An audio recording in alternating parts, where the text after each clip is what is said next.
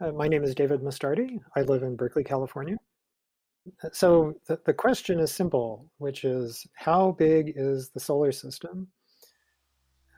Back when I was a boy in the 1960s, a million years ago, the popular idea was that the solar system ended at Pluto. That was, you put up a nice white picket fence. That was the end of it. But then, in 2012, NASA's Voyager 1 spacecraft did something that's never been done before. It left the neighborhood of our outer planets. And all of a sudden, the print media and online media started reporting that Voyager 1 had left the solar system. The spacecraft is now the first human-made object. It's the first spacecraft to leave the vast bubble of space that surrounds our sun. Well, now, hang on.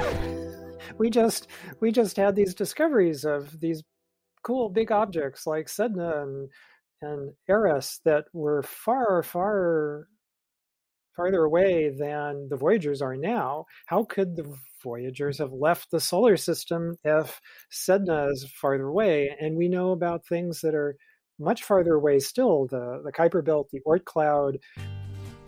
So did NASA's Voyager spacecraft leave the solar system? The answer is yes and no.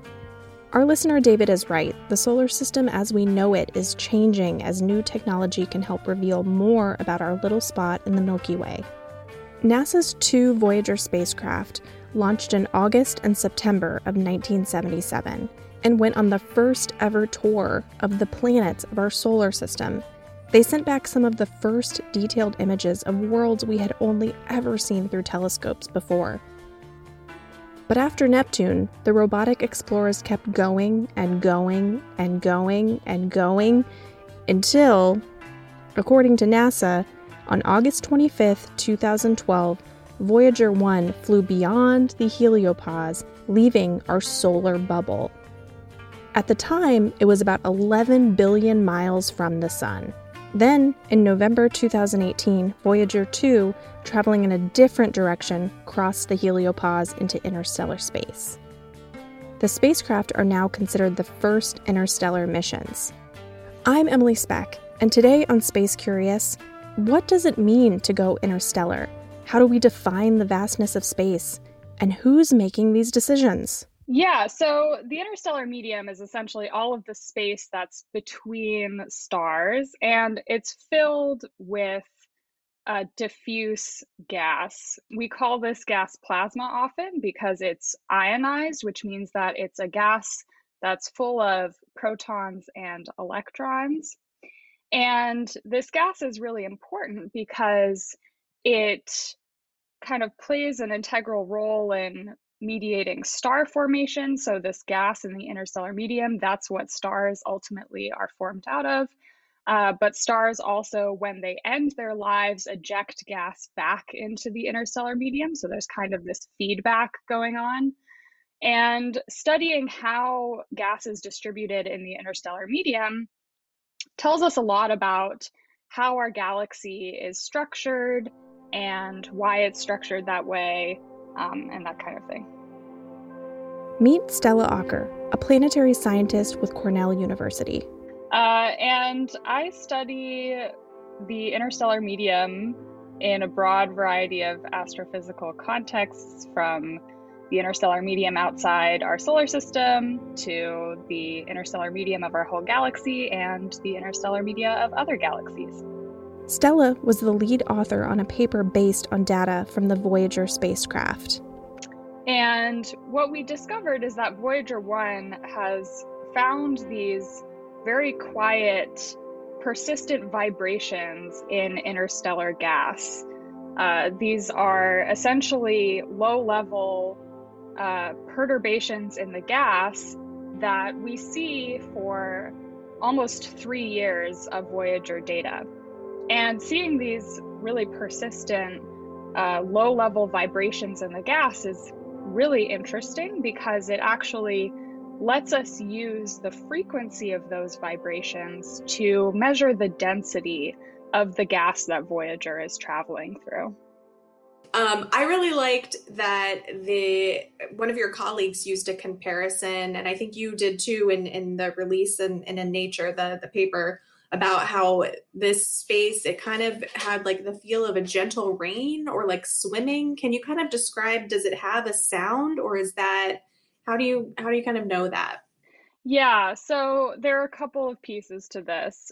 We sometimes refer to it as the sound of the gas because the frequency of the vibrations in the gas is actually at radio wavelengths. So these are wavelengths that we're used to thinking of in terms of sound. Now, the actual signal that we've detected is very weak, so it's really hard to actually make it audible to human ears without significant manipulation. But that's why we often call it a sound. And here's that sound from Voyager. Take it away, ionized gas.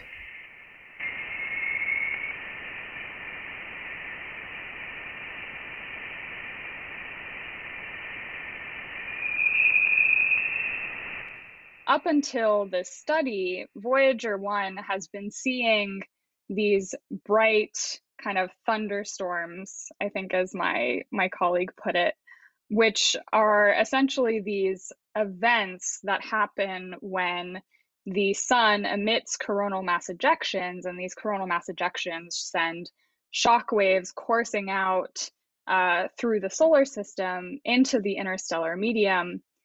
And when those shock waves enter the interstellar medium, they cause the gas to vibrate very strongly in response. And so Voyager 1 can see those really large, brief vibrations. And those are kind of like the thunderstorms or the lightning storms that Voyager 1 has seen. But now we've also detected this much quieter, persistent vibration in the gas, which is more like the gentle rain that coincides and persists in between the thunderstorms, so to speak. Now that Voyager 1 is in a gentle rain, it's entered a new area called the heliosphere. We'll get to that in a second.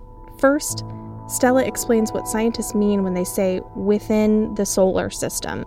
So technically, when we use the word the solar system, what we're referring to is the sun, all of the planets, and beyond the planets, the Kuiper belt and the Oort cloud. And the Oort cloud is kind of the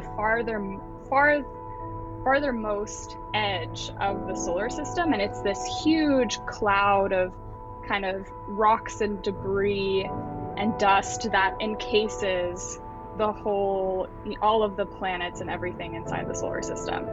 And the Oort cloud is actually very far away. This is the part where it gets a little confusing because Voyager 1 has still not yet reached the Oort cloud and won't for a while. The Oort cloud is the most distant region of our solar system, according to NASA, and it's many times further away from the sun than even the Kuiper belt, which is beyond Neptune. Its size is so massive that its outer edge is estimated to be billions upon billions of miles away from the sun. So if Voyager hasn't reached the Oort cloud, it's still in the solar system, right? Not quite.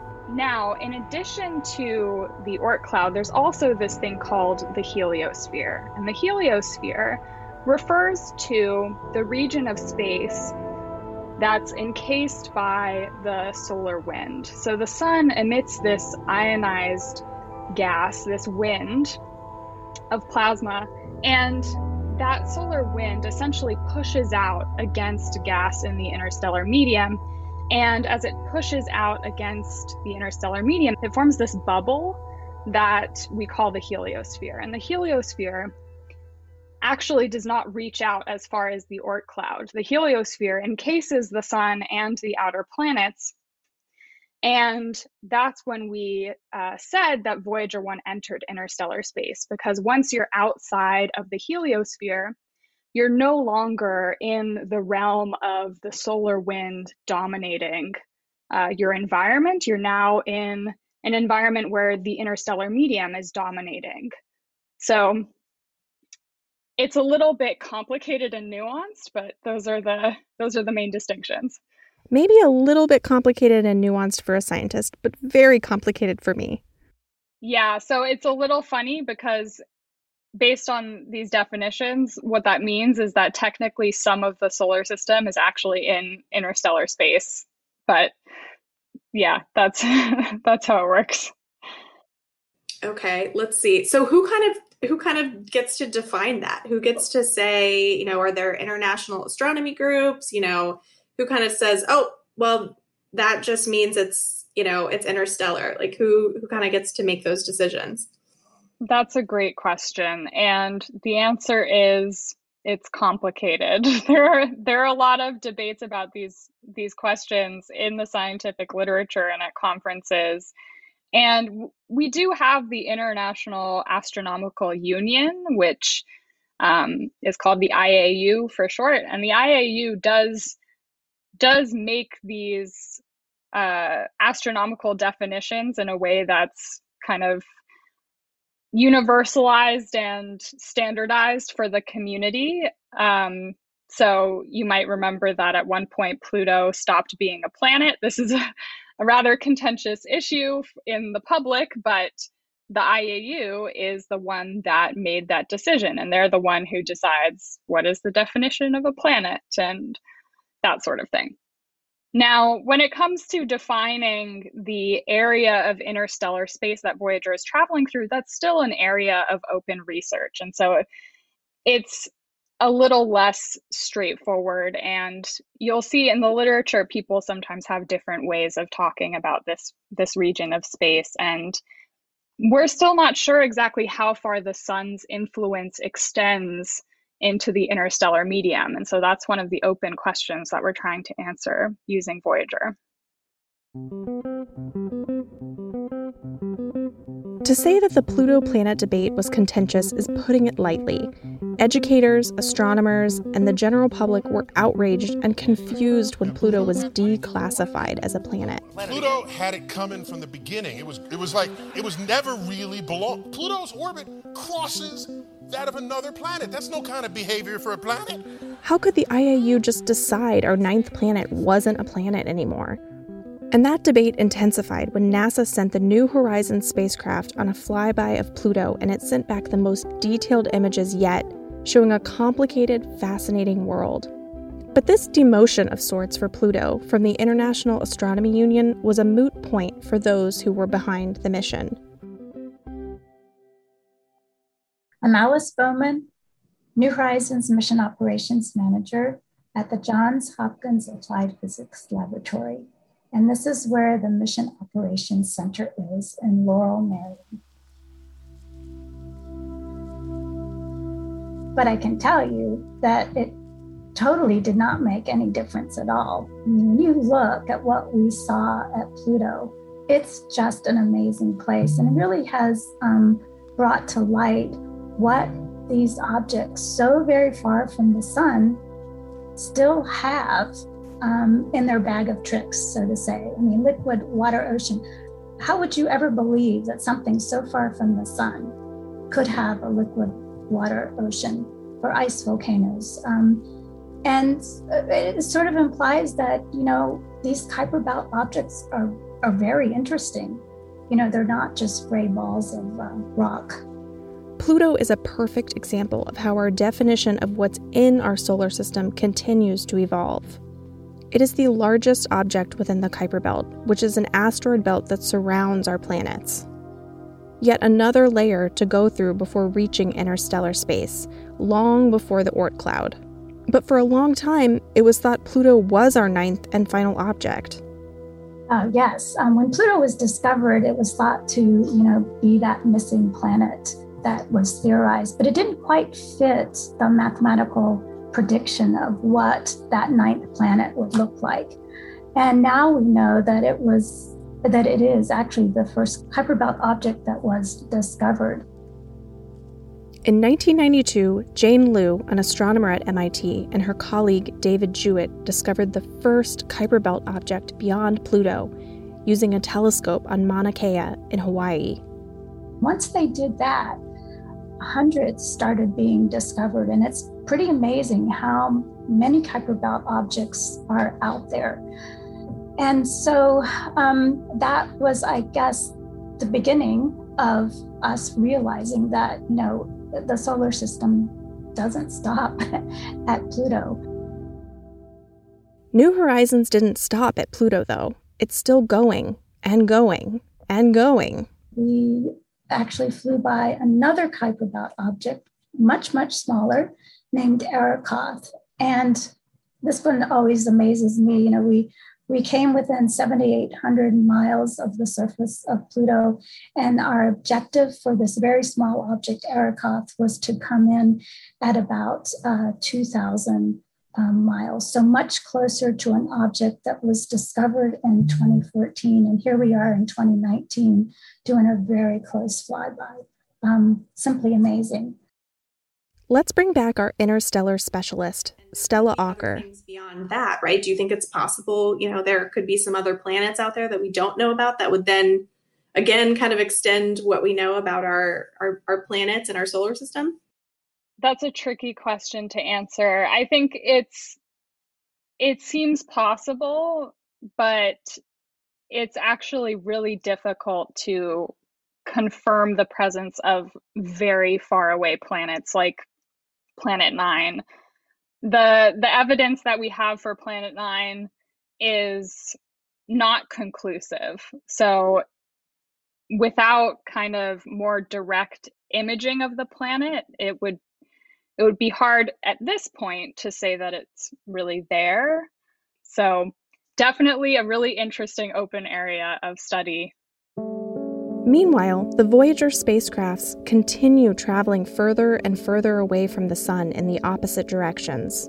I think Voyager is estimated to power down at some point in the next decade, so I'm definitely hoping to get as much data as possible out of it while it's still up and running and sending back data to us. It will be a very long time before another spacecraft travels to this unknown realm very, very far away. New Horizons will get there, but unfortunately it won't have enough power to continue sending data back. Again, Alice Bowman of the New Horizons mission. New Horizons will reach interstellar space, but we will not be able to get any information from the spacecraft because it will have no power essentially left to turn around and send us information. The spacecraft, we believe, probably the mid-2040s, it will reach interstellar space. But in the meantime, it's still sending back data and still making observations. So what are some things that you're excited about to come with New Horizons? Well, of course, the big one is we hope to be able to find another flyby target that's within the realm of where our propellant can take us, because we launched with a limited amount and we have, a certain amount left. The Kuiper Belt extends from beyond Neptune, so about 30 AU, and theorized to about 50 AU. And our spacecraft right now is slightly more than 50 AU from the sun. So we're on that edge of discovery. Is it 50 AU? Does the density drop off? Will we find another flyby target? We don't know.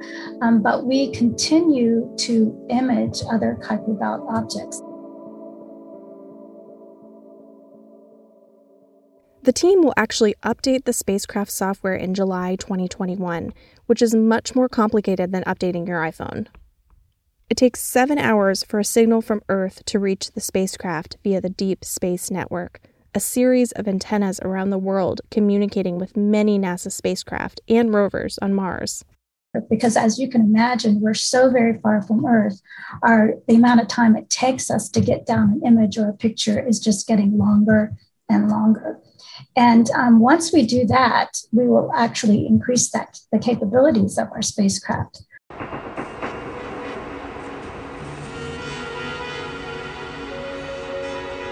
The hunt is on as New Horizons gets further and further from Earth, eventually running out of fuel and maybe 2 decades from now, following behind Voyager 2 into the realm of interstellar space. Bringing it back to our listener's question, how big is the solar system and where does it end? The answer has really yet to be determined, and what we do know will always continue to change. But that's a good thing. Do you think, we're just going to continue to expand our vision of the solar system and what engineering can do to explore it? I mean, the next decades probably hold just some really exciting inventions, don't you think? I totally agree. I mean, just look, I think about when I was growing up as a child and learning about the solar system and what I was taught and how much more we know now. And that's been, I even hate to say, but it's probably been on the order of just 50 years. So it is amazing how fast things can change and how science just keeps getting cooler and cooler.